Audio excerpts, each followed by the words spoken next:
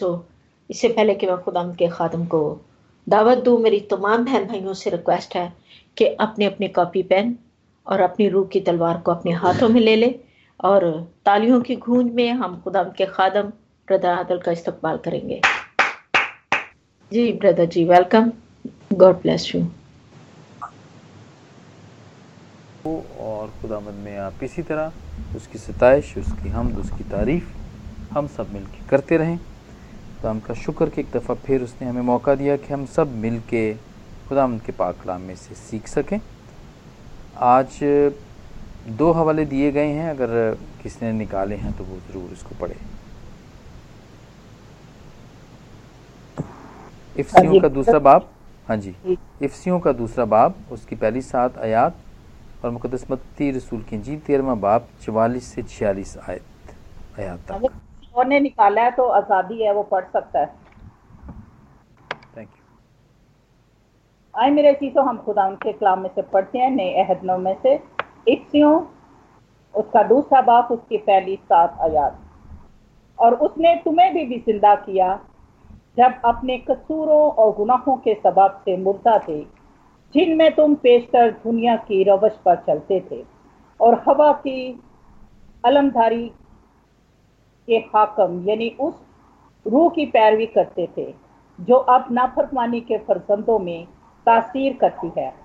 इनमें हम भी सब के सब पहले अपने जिस्म की ख्वाहिशों में जिंदगी गुजारते और जिस्म और अक्ल के इरादे पूरे करते थे और दूसरों की मानद तबी तौर पर गज़ब के फरजान थे। मगर खुदा ने अपने रहम की दौलत से उस बड़ी मोहब्बत के सबब से जो उसने हमसे की, जब हम कसूरों के सबब से मुर्दा ही थे, तो हमको मसीह के साथ जिंदा किया और तुमको फसल ही से निजात मिली और मसीह यीशु में शामिल करके उसके साथ जलाया और आसमानी मुकामों पर उसके साथ बिठाया, ताकि वो अपनी उस मेहरबानी से जो मसीह यीशु में हम पर है, आने वाले ज़मानों में अपने फसल की बे इंतहा दौलत दिखाए। खुदा उनके पाक नाम पढ़े और सुने जाने पर खुदा उनकी बरकत हो। इसके साथ हम पढ़ेंगे मत्ती की अंजील, उसका 13 बाब और उसकी आसमान की बादशाही खेत में छिपे खजाने की मानद है, जिसे किसी आदमी ने पाकर छुपा दिया और खुशी के मारे जाकर जो कुछ उसका था बेच डाला और उस खेत को मुंह ले लिया। फिर आसमान की बादशाही उस सौदागर की मानद है जो उन्धा मोतियों की तलाश में था, और जब उसे एक बेशकीमत मोती मिला तो उसने जाकर जो कुछ उसका था बेच डाला और उसे मुंह ले लिया। खुदा के पाक नाम पढ़े और सुने जाने पर हम सब के लिए बाइस बरकत हो। आमीन आमीन आमीन। खुदा का शुक्र हो, खुदा का शुक्र हो। एक दफ़ा फिर ये एक तमसील है, बल्कि 2 तमसीलें हैं, बल्कि ये 4 तमसीलें हैं जो इस आखिरी 13वें बाब की आखिरी बंद में कही गई हैं। और मेरे अज़ीज़ों, इससे पहले भी हम तमसीलों के बारे में सीखते रहे हैं, जिनमें से ज़्यादातर और बहुत सारी तमसीलें जो थीं वो खुदावंद ने सब लोगों से कहीं, एक बड़े हजूम से कहीं। लेकिन यहाँ पे थोड़ा सा फ़र्क है। ये जो तमसील है इस पोशीदा ख़जाने की तमसील है, और इसके बाद मोती की तमसील जो सिस्टर ने पढ़ी वो है, और उसके बाद जाल की तमसील है जो कि खुदावंद ने बताई कि खुदावंद कि जो आसमान की बादशाही है वो उस बड़े जाल की मानद है जो दरिया में डाला गया। उसने हर किस्म की मछलियाँ समेट लीं और जब भर गया तो उसे किनारे पर खींच लाए और बैठकर अच्छी अच्छी तो बर्तनों में जमा कर लीं और जो ख़राब थी फेंक दी। दुनिया के आखिर में ऐसा ही होगा। एक ये तमसील है। और पोशीदा ख़जाने की तमसील से पहले एक कड़वे दानों की तमसील थी जो हम उस पर बात कर चुके हैं, सीख चुके हैं। लेकिन जब शागिर्दों ने इसका मतलब पूछा तो वो घर में एक बिल्कुल एक क्लोज जगह पे खुदावंद ने सिर्फ अपने शागिर्दों को इसका मतलब समझाया, कड़वे दानों की तमसील का मतलब। और इसके बाद ये बाकी की जो हैं पोशीदा ख़जाने की तमसील और मोती की तमसील और जाल की तमसील। तो यहाँ पे गौर करने की ये बात है कि ये चारों तमसीलें जो हैं खुदावंद ने वो अपने शागिर्दों को कही हैं। یعنی کہ یہ بڑے مخصوص قسم کے لوگ ہیں جن کو یہ کہی گئی ہے، یہ عام پبلک کے لیے نہیں ہے۔ اور آج ہم یہی غور کریں گے کہ وہ خاص لوگ کون ہیں، اور بیش قیمت خزانے پہ ہم خاص طور پہ بات کریں گے، اور اسی کو ہم مل کے سیکھیں گے کہ یہ کون ہے۔ تو میرے عزیزو، یہ تمثیل جب ہم اس کی بات کرتے ہیں، جب آسمان کی بادشاہی کے بارے میں کیونکہ آسمان کی بادشاہی کے بارے میں ہم سیکھ رہے ہیں، آپ نے بارہا دیکھا کہ ان تمثیلوں میں آسمان کی بادشاہی یا خدا کی بادشاہی کے بارے میں بات کی گئی ہے۔ اور ہم نے جب آخری دفعہ ہم نے جب مل کے سیکھا تھا تو ہم نے یہ سیکھا تھا کہ جو مقدس متی ہے وہ خدا کی بادشاہی نہیں کہتا، وہ خدا کا نام نہیں لیتا ہے، وہ کیونکہ وہ بڑی عزت سے خداوند کو کرتا ہے، کیونکہ وہ خاص جو یہودیوں کا بڑا ایک عزت اور احترام ہوا کرتا تھا، وہ اس ایک گروہ میں آتا ہے، ہر وہ خداوند کا نام نہیں لیتا ہے، خدا کی بادشاہی نہیں کہتا، لیکن وہ آسمان کی بادشاہی کہتا ہے۔ اور آپ دیکھیں گے کہ مقدس متی کی انجیل میں ہر دفعہ اس نے آسمان کی بادشاہی کا ہی ذکر کیا ہے، جبکہ باقی جو کتابیں ہیں جن میں مرکز ہے، جس میں مقدس لوکا ہے اور یوحنا ہے، اس میں خدا کی بادشاہی کا نام خدا کی بادشاہی کے طور پر بھی باتوں کو اور چیزوں کو کہا گیا ہے۔ تو یہ یہاں پہ آسمان کی بادشاہی کے بارے میں بتایا جا رہا ہے۔ سب سے پہلے تو یہ کہ بیش قیمت خزانے کی جو تمثیل ہے وہ آسمان کی بادشاہی کے بارے میں ہے، اور اس کے بعد یہ تمثیل خدا کے اپنے بارے میں بھی ہے، یعنی کہ یسوع کے بارے میں ہے، اور پھر یہ بات یہ تمثیل کلیسیا کے بارے میں ہے، اور ہم سب کے بارے میں بھی یہ تمثیل کہی گئی ہے۔ تو آئیے اس کو باری باری دیکھتے ہیں، اور کچھ سوال ہیں یہاں پہ، ہم ان کو بھی باری باری دیکھیں گے کہ اس کا کیا مطلب ہے۔ خدا کی بادشاہی کے بارے میں ہم نے بھی لاسٹ ٹائم میں دیکھا تھا، لیکن ہم پھر اس کو دہرا دیتے ہیں تاکہ ہم اس بات کا ہمیں پتہ چل جائے کہ خدا کی بادشاہی ہے کیا آخر۔ جس علاقے میں آپ رہتے ہیں، وہ علاقہ یا وہ ملک یا وہ گلی یا وہ خاندان یا وہ چرچ، وہ اسی نام سے کہلاتا ہے۔ خدا کی بادشاہی کا بالکل اسی طرح ہی خدا کی بادشاہی کا بھی یہی مطلب ہے۔ جو لوگ خدا کی رفاقت میں رہتے ہیں، خدا کے حکموں کو مانتے ہیں، اس کی باتوں کو فالو کرتے ہیں، اس کی تعلیم پر چلتے ہیں، ہر وقت اس کی ستائش، ہم تعریف، شکر گزاری کرتے رہتے ہیں، تو وہ خدا کی بادشاہی میں رہتے ہیں۔ خدا کی مرضی، جیسے ہم نے سیکھا تھا کہ ہم یہ دعا کرتے رہتے ہیں، اکثر روز پتہ نہیں کتنی مرتبہ یہ دعا کرتے ہیں، دعائے ربانی پڑھتے ہیں، اور اس میں خدا کی بادشاہی ہم کہتے ہیں جس طرح آسمان پہ ہے وہ زمین پر بھی ہو۔ زمین پر بھی ہو اس لیے کہ بہت سارے وہ لوگ جو ابھی تک خدا کی بادشاہی میں کو فالو نہیں کرتے ہیں، یا اس کو سمجھتے نہیں ہیں، یا اس میں بھی آتے نہیں ہیں، اس گروپ کے اندر بھی آتے نہیں ہیں، وہ بھی آ سکیں۔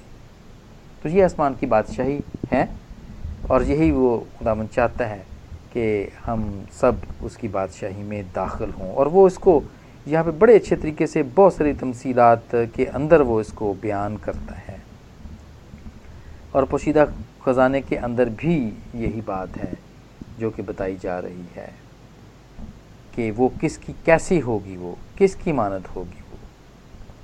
تو میرے عزیزو، سب سے پہلا سوال کہ یہ جو آدمی ہے یہ کون ہے؟ آسمان کی بادشاہی جیسے لکھا ہے 44ویں آیت میں ہے کہ آسمان کی بادشاہی کھیت میں چھپے خزانے کی مانند ہے، جسے کسی آدمی نے پا کر چھپا دیا، اور خوشی کے مارے جا کر جو کچھ اس کا تھا بیچ ڈالا اور اس کھیت کو مول لے لیا۔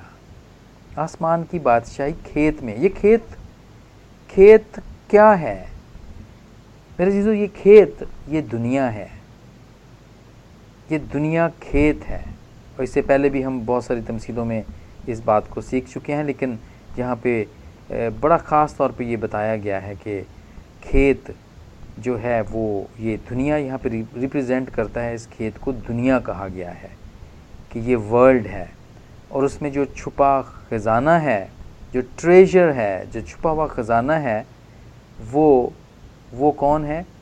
وہ خدا کے وہ بندے ہیں، وہ جنہیں خداوند نے چنا ہوا ہے. یہ وہ لوگ ہیں جو خداوند کے برگزیدہ ہیں. اور ہم نے اس کا تھوڑا سا ذکر ہم نے اس کا بھی افسیوں کے دوسرے باب کی پہلی 7 آیات میں ہم نے پڑھا تھا بھی، لیکن بعد میں ہم اس کو اور بھی اچھے طریقے سے دیکھیں گے. یہ چھپا ہوا خزانہ وہ ہیں، وہ لوگ جو خداوند کے لیے خداوند نے جنہیں چنا، یعنی جن کو کال، جو کہتے ہیں نا کہ میری کال تھی، یہ میری کال تھی کہ میں خداوند کا بندہ بنوں یا میں خدمت کے اندر آؤں، یہ میری کال تھی. اور ہم ایسے بہت ساری مثالیں دیکھتے ہیں. ہمارے پادری صاحب خود بھی اس کی ایک زندہ مثال ہیں. وہ پاکستان ایئر فورس میں کام کرتے تھے اور بڑے اچھے تھے اور بڑے سیٹ تھے وہ. اور پھر اچانک کیا ہوا کہ ان کا دل ہوا کہ وہ خدمت میں آئیں، اور انہوں نے کراچی میں سیمینری میں انٹرویو دیا اور وہ وہاں پر پاس ہوئے. اور جب ان کے والد صاحب نے ان سے کہ کیا تم کیوں ادھر گئے، اور بہت سارے اور لوگوں نے بھی پوچھا، تو انہوں نے کہا کہ یہ میری کال تھی، یعنی بلایا گیا تھا، میں اس کام کے لیے بلایا گیا تھا. آج ہم میں سے بھی بہت سارے لوگ اس خزانے کی مانند ہیں جو کہ کھیت میں، جو کہ دنیا کے کھیت میں ہیں، چھپے ہوئے ہیں. بہت سارے چھپے ہوئے ہیں، بہت سارے سامنے آ گئے ہوئے ہیں، اور وہ خزانہ بن کے سامنے آئے ہیں، وہ چمک رہے ہیں. یہ بالکل اس طرح موتی کی تمثیل کی مثال بھی ایسی ہے. موتی کی تمثیل، چمک رہے ہیں، وہ موتی کی طرح چمک رہے ہیں، لیکن کچھ ابھی بھی چھپے ہوئے ہیں، کچھ ابھی بھی چھپے ہوئے ہیں. تو یہ آسمان کی بادشاہی کہ ہم خزانہ ہیں. میں خدمت کرتا ہوں، آپ سب خدمت کرتے ہیں. ایک بندہ ایک خداوند کے پاک کلام کو پھیلانے میں لگا ہوا ہے، کیونکہ خداوند نے ہمیں اس بات کے لیے چنا ہوا ہے. خداوند نے ہمیں اس بات کے لیے چنا ہوا ہے کہ ہم یہ کام کریں، ہم یہ کام کریں. اور ہم دیکھتے ہیں کہ پرانے عہد نامے میں جو یہ خزانہ تھا، وہ خزانہ تھا خروج کے 19ویں باب کی 5ویں آیت میں. اگر کوئی کھول سکتا ہے تو ضرور اس کو کھولے اور پڑھ بھی سکتا ہے وہ، کیونکہ یہ خداوند، جب میں خزانے کی بات کرتا ہوں تو پھر ہمیں پتہ چلتا ہے کہ اس میں کتنی سچائی ہے اور اس میں کتنی بات ہے جو ہمیں ٹھیک معلوم ہوتی ہے. اور اچھے طریقے سے ہمیں سمجھنے کے لیے ضرور خداوند کے پاک کلام کو کھولنا چاہیے. خروج کا 19واں باب، اور اس کی ہم 5ویں آیت دیکھتے ہیں. اور اگر کسی نے نہیں کھولا تو میں ضرور اس کو پڑھوں گا. اور خداوند یہاں پہ فرماتے ہیں، سو اب اگر تم میری بات مانو اور میرے عہد پر چلو تو سب قوموں میں سے تم ہی میری خاص ملکیت ٹھہرو گے، کیونکہ ساری زمین میری ہے. ہم خداوند کی ملکیت ہیں، ہم اس کا خزانہ ہیں. یہ یہاں پہ ہمیں یہ بتاتا ہے. پرانے عہد نامے میں اسرائیل کو خزانہ کہا گیا تھا، اور وہ ہیں، اب بھی ہیں. لیکن اب نئے دور میں جب کہ خداوند یسوع مسیح آئے، اور وہ ہمیں اب روحانی اسرائیل کہتے ہیں. خداوند نے اس قوم کو چنا تھا پوری دنیا کے اندر، اسرائیل کو چنا تھا اور چنا ہے. اور اب اس زمانے کے اندر خداوند نے ہمیں چنا ہے، ہمیں آواز دے کر بلایا ہے، اور ہم اس کے چنے ہوئے ہیں. یہ ہماری کال ہے. اور نئے زمانے میں ہم روحانی اسرائیل ہیں. اور اس کا حوالہ بھی ہم اس طرح دیکھتے ہیں لوکا کے 19ویں باب کی 10ویں آیت میں. اگر کوئی کھول سکتا ہے، اگر کوئی پڑھ سکتا ہے تو ضرور پڑھے. لیکن کسی کے پاس اگر بائبل ہے سامنے کھلی ہے تو وہ ضرور پڑھے، ورنہ اس کو میں کھول کے پڑھتا ہوں. مقدس لوکا کی انجیل اور اس کا 19واں باب، اور اس کی ہم 10ویں آیت میں دیکھتے ہیں. اور یہ وہ کہانی ہے اس میں یوں لکھا ہے لوکا کے 19واں باب اور اس کی 10ویں آیت میں یوں لکھا ہے، کیونکہ ابن آدم کھوئے ہوئوں کو ڈھونڈنے اور نجات دینے آیا ہے۔ اور یہ کب کہا تھا؟ یہ آپ کو اچھی طریقے سے یاد ہوگا کہ زکئی جو کہ ایک چھوٹے قد کا تھا اور وہ درخت پہ چڑھ گیا اور وہ خداوند کو دیکھنا چاہتا تھا، اور جب اس نے جب خداوند یسوع نے زکئی کو کہا کہ تو نیچے اتر، آج مجھے تیرے گھر میں رہنا ضرور ہے، تو وہ جلدی سے اتر کے آیا اور اس نے ساتھ اس بات کا اقرار کیا، اور اس نے کہا کہ خداوند دیکھ، میں اپنا آدھا مال غریبوں کو دیتا ہوں، اگر کسی کا کچھ ناحق لے لیا تو اس کو 4 گنا ادا کرتا ہوں۔ اور یسوع نے اس سے کہا کہ آج اس گھر میں نجات آئی ہے، اس لیے کہ یہ بھی ابراہیم کا بیٹا ہے، کیونکہ ابن آدم کھوئے ہوئوں کو ڈھونڈنے اور نجات دینے آیا ہے۔ ابن آدم خداوند یسوع مسیح خود ہے، اور وہ ہمیں ڈھونڈنے اور ہمیں نجات دینے آیا ہے۔ اس نے ہمیں ڈھونڈا ہے۔ ہم کھو گئے تھے۔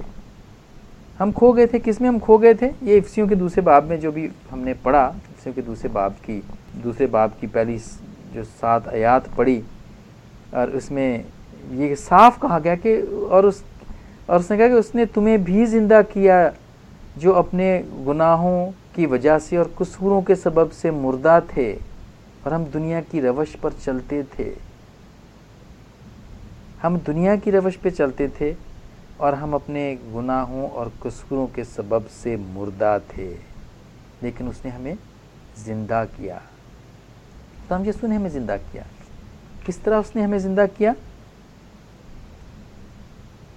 اگر ہم اس کو یوحنا کی 17ویں باب کا پورا ایک کافی لمبا بڑا چیپٹر ہے، اگر ہم اس کو پڑھیں تو وہ وہاں پہ ہم دیکھتے ہیں کہ خداوند اپنے شاگردوں کے لیے دعا کرتے ہیں، اور وہ اپنے باپ سے بات کرتے ہیں، اور ان کے لیے وہ کہتے ہیں، اور وہ ان کے لیے بات کرتے ہیں۔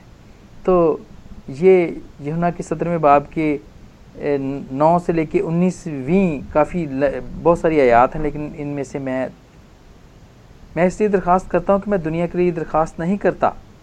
دیکھیں، ساری دنیا کے لیے درخواست نہیں ہو رہی ہے، بلکہ صرف چنے ہوئے لوگوں کے لیے، جن کو کال کیا گیا ہے، ان کے لیے دعا ہو رہی ہے، بلکہ ان کے لیے جنہیں تو نے مجھے دیا ہے، کیونکہ وہ تیرے ہیں، اور جو کچھ میرا ہے وہ سب تیرا ہے، اور جو تیرا ہے وہ میرا ہے، اور ان سے میرا جلال ظاہر ہوا۔ میں آگے کو دنیا میں نہ ہوں گا، بلکہ مگر یہ دنیا میں ہیں، اور میں تیرے پاس آتا ہوں۔ اے قدوس باپ، اپنے اس نام کے وسیلے سے جو تو نے مجھے بخشا ہے، ان کی حفاظت کر، تاکہ وہ ہماری طرح ایک ہوں،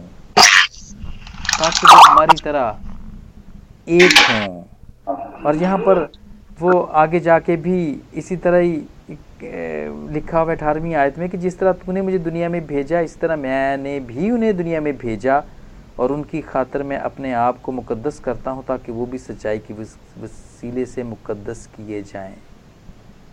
یہ ہے جو گناہ میں ہم مردہ ہو جاتے ہیں، گناہ کے سبب سے ہم مر جاتے ہیں روحانی طور پر، تو خداوند ہمیں پھر زندہ کرتا ہے، مقدس کر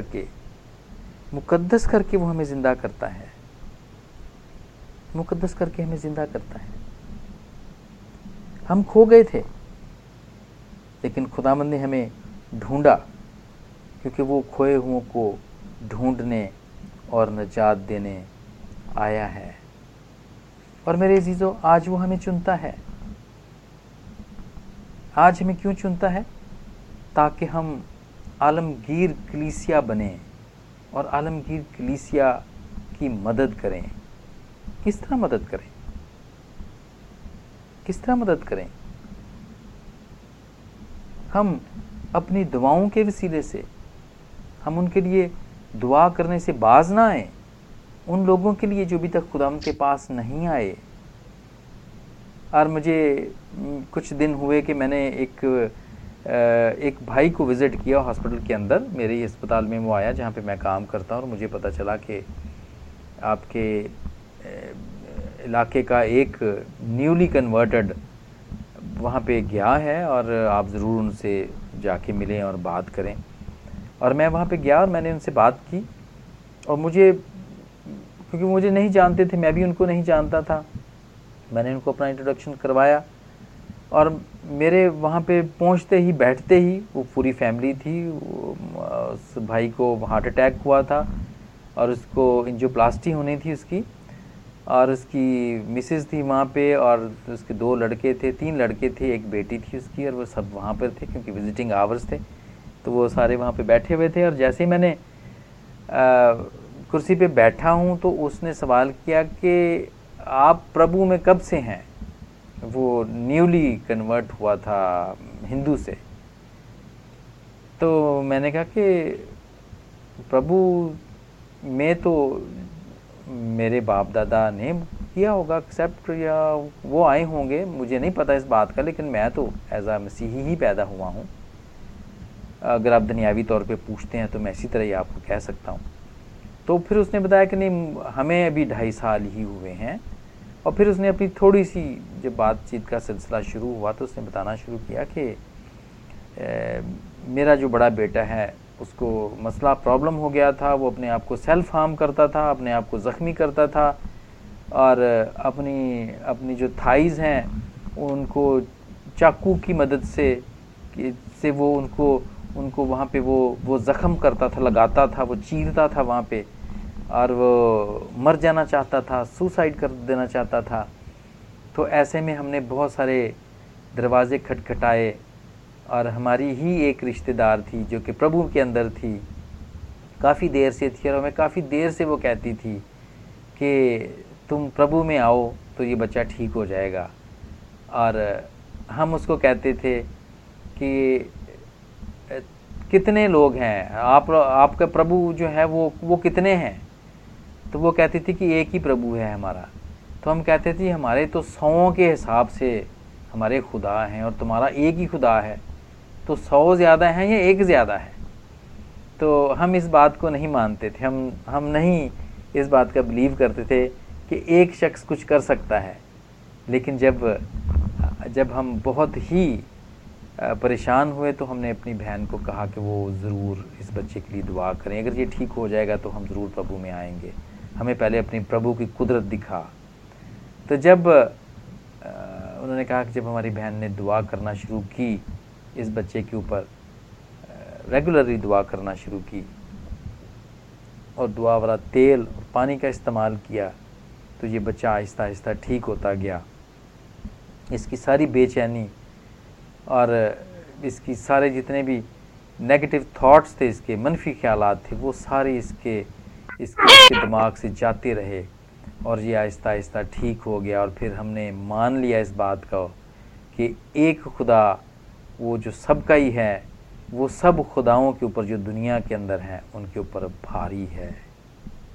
میرے عزیزو، یہ وہی ہے جو ہمیں ڈھونڈتا ہے، یہ وہی ہے جو ہمیں ڈھونڈتا ہے، اور اس لیے کہ وہ ہمیں نجات دینے کے لیے آیا ہے. اور اس نے ہمیں زمین میں سے اس نے ہمیں ڈھونڈا ہے، اس لیے تو اس نے ہمیں آواز دی ہے. اور سیمول کی طرح ہم کہتے ہیں کہ آئے خداوند فرما کہ تیرا بندہ سنتا ہے، آئے خداوند فرما کہ تیری بندی سنتی ہے. اور وہ بڑے لگن سے اور وہ بڑے ہی بوجھ رکھ کے بیماروں کے لیے دعا کرتے ہیں، اسکائپس میٹنگ کھولتے ہیں، YouTube, Facebook, WhatsApp کے اوپر گروپس چلاتے ہیں، بڑے بوجھ کے ساتھ اپنے گرجا گھروں میں کام کرتے ہیں، بڑے بوجھ کے ساتھ ٹائم پہ گرجا گھروں میں جاتے ہیں، وہاں پہ صفائی کرتے ہیں، وہاں پہ کرسیاں لگاتے ہیں اور کرسیاں اٹھاتے ہیں، یا دریاں یا تمبو لگاتے ہیں. اور وہ چھوٹا سے چھوٹا کام کرنے میں بھی اپنی وہ نہیں سمجھتے کہ ان کی کو گھٹائی ہوگی یا وہ چھوٹے ہوں گے، کیونکہ وہ خداوند کے گھر میں کام کرتے ہیں. اور وہ جو کرتے ہیں وہ یہ سوچ کے کرتے ہیں کہ وہ خداوند کے لیے کرتے ہیں، وہ سب یہ سوچ کے کرتے ہیں. ہم نئے روحانی اسرائیل ہیں اور خداوند نے ہمیں ڈھونڈا ہے. میرے عزیزو، ہم دنیا کے نہیں ہیں، ہم خداوند کے ہیں. لیکن خداوند نے ہمیں دنیا میں رکھا ہے کیونکہ اس کا ایک مقصد ہے،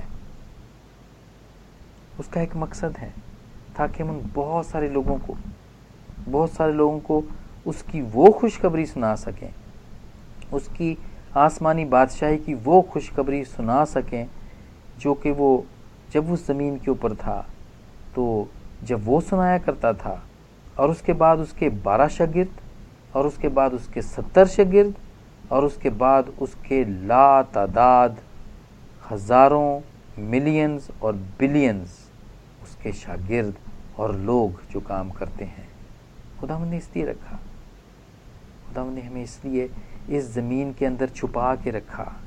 وہ کہتے ہیں نا جہاں پہ جو ہم نے اس حوالے میں شروع میں ہی پڑھا کہ وہ تو اس کھیت میں چھپے خزانے کی مانند ہے، جسے کسی آدمی نے پا کر پھر چھپا دیا، ان کو وہ چھپا دیا اور خوشی کے مارے جا کر جو کچھ اس کا تھا بیچ ڈالا اور اس کھیت کو مول لے لیا۔ اس کا کیا تھا؟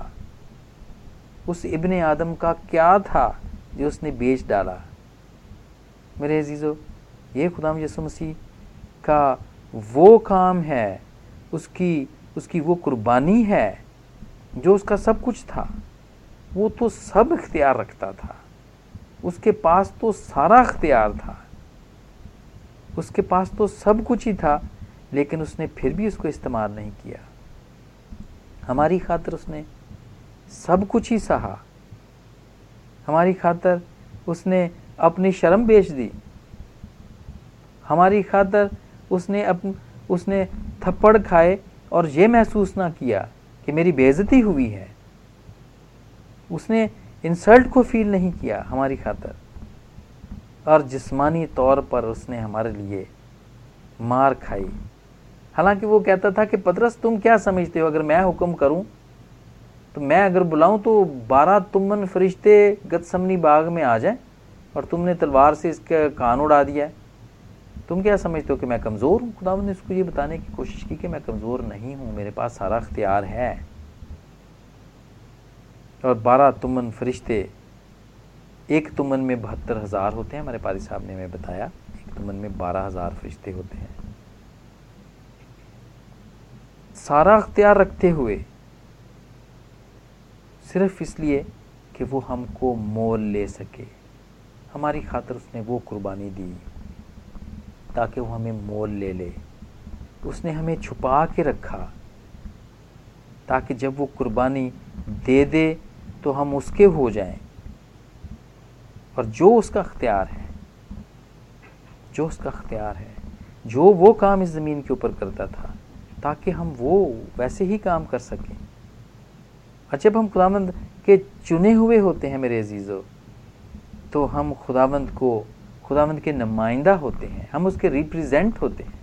آج آپ جتنی بھی ٹیسٹمنیز دیکھتے ہیں، آپ نے ابھی کسی جو بھی ٹیسٹمنی دے گا وہ یہ نہیں کہے گا کہ خدا نے نیچے آ کے یا یسوع نے خود نیچے آ کے مجھے چھوا یا میں نے اس کا پراڑا چھوا اور میں ٹھیک ہو گیا یا ہو گئی۔ وہ یہی کہیں گے کہ فلاں نے دعا کی، خداوند کے فلاں ایونجلسٹ نے دعا کی، خداوند کی فلاں بندی نے دعا کی تو مجھے یہ ہیلنگ ہو گئی۔ خداوند کا پاک کلام یا خداوند کے گہرے بھید کی بات مجھے اس پاسٹر نے جب وہ پاک کلام کو کھول رہا تھا بتائی تو مجھے یہ بات تب سمجھ میں آئی۔ ہم ریپریزنٹیٹیو ہیں اس کے، ہم اس کے نمائندہ ہیں، جتنے بھی خداوند کے چنے ہوئے ہیں، کیونکہ ہم اس دنیا کے نہیں ہیں، لیکن اس نے ہمیں دنیا کے اندر رکھا کہ ہم اس کا کام کر سکیں، ہم اس کا جاب کر سکیں۔ اور آخری یہاں پہ لکھا ہوا ہے کہ خوشی کے مارے جا کر جو کچھ اس کا تھا بیچ ڈالا۔ خوش ہوا۔ کچھ لوگ ہیں جو اس کی بات کو مانتے ہیں اور اس قربانی کو وہ اس کی اہمیت کو جانتے ہیں اور خدا ان کو قبول کرتے ہیں، اور وہ آدمی خوش ہوتا ہے، میرے عزیزو یہ ساری باتیں خداوند کے یعنی آسمان کی بادشاہی کی باتیں ہیں۔ جب تک یہ ساری چیزیں نہیں ہو جائیں گی، تب تک آسمان کی بادشاہی زمین کے اوپر نہیں آئے گی۔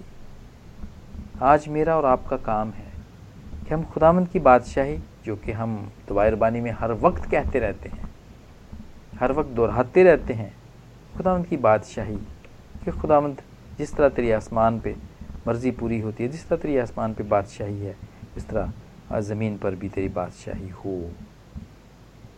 میرے عزیزو، آج ہم جتنے چنے ہوئے ہیں، آج ہم خاص طور پر یہ تمثیل خداوند ہمارے لیے کہتا ہے، ہمیں ایک دفعہ پھر ریمائنڈ کرواتا ہے، ہمیں وہ خزانہ کہتا ہے، ہماری وہ اہمیت کو بڑھاتا ہے۔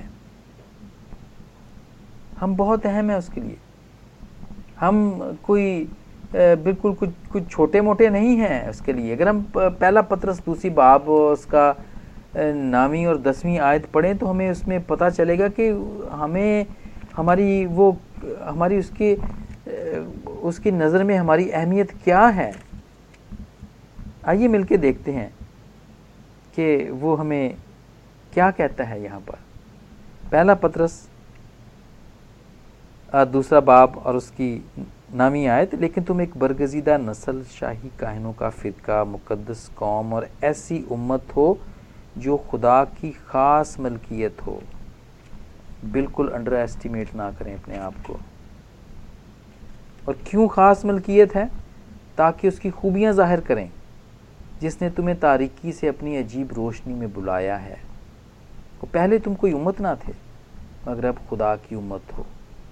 تم پر رحمت نہ ہوئی تھی، مگر اب تم پر رحمت ہوئی۔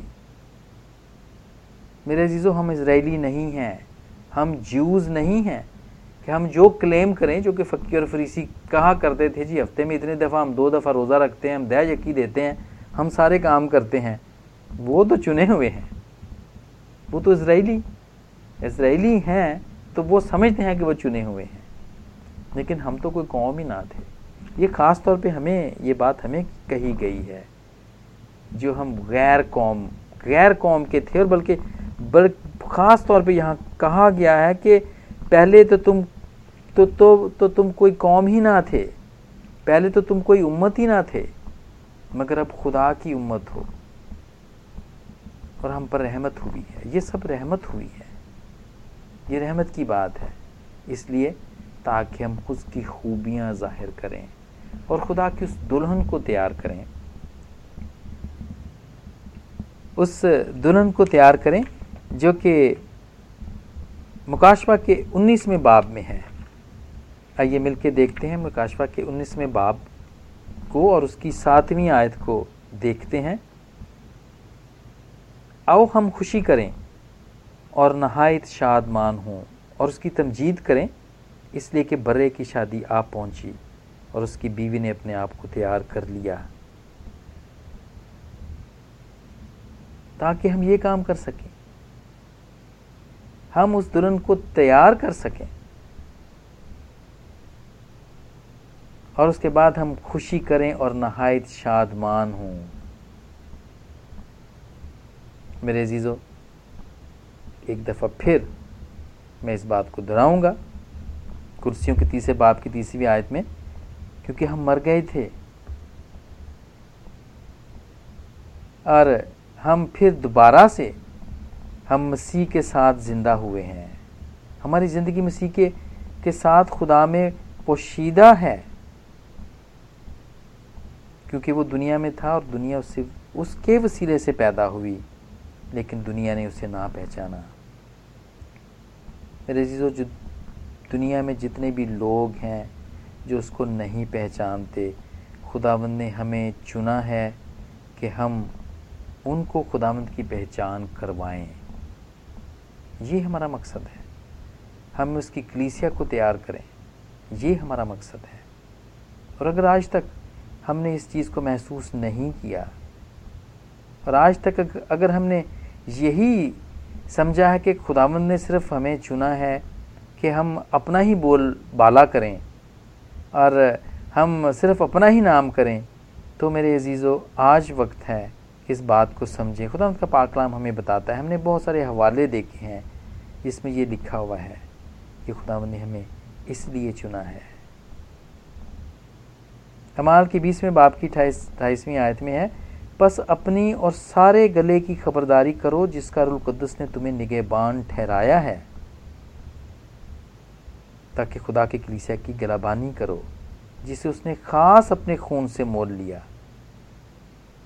یہ پاک کلام کی بات ہے، ہمیں خبرداری کرنے کے لیے، گلہ بانی کرنے کے لیے چنا ہے، اور جتنے بھی چنے ہوئے ہیں اور جتنے بھی دروازے سے بھیڑ خانے میں داخل ہوئے ہیں وہ سارے یقیناً ایسا ہی کرتے ہیں، لیکن جو اور کسی طرف سے آیا ہے، جو دروازے سے نہیں آیا ہے،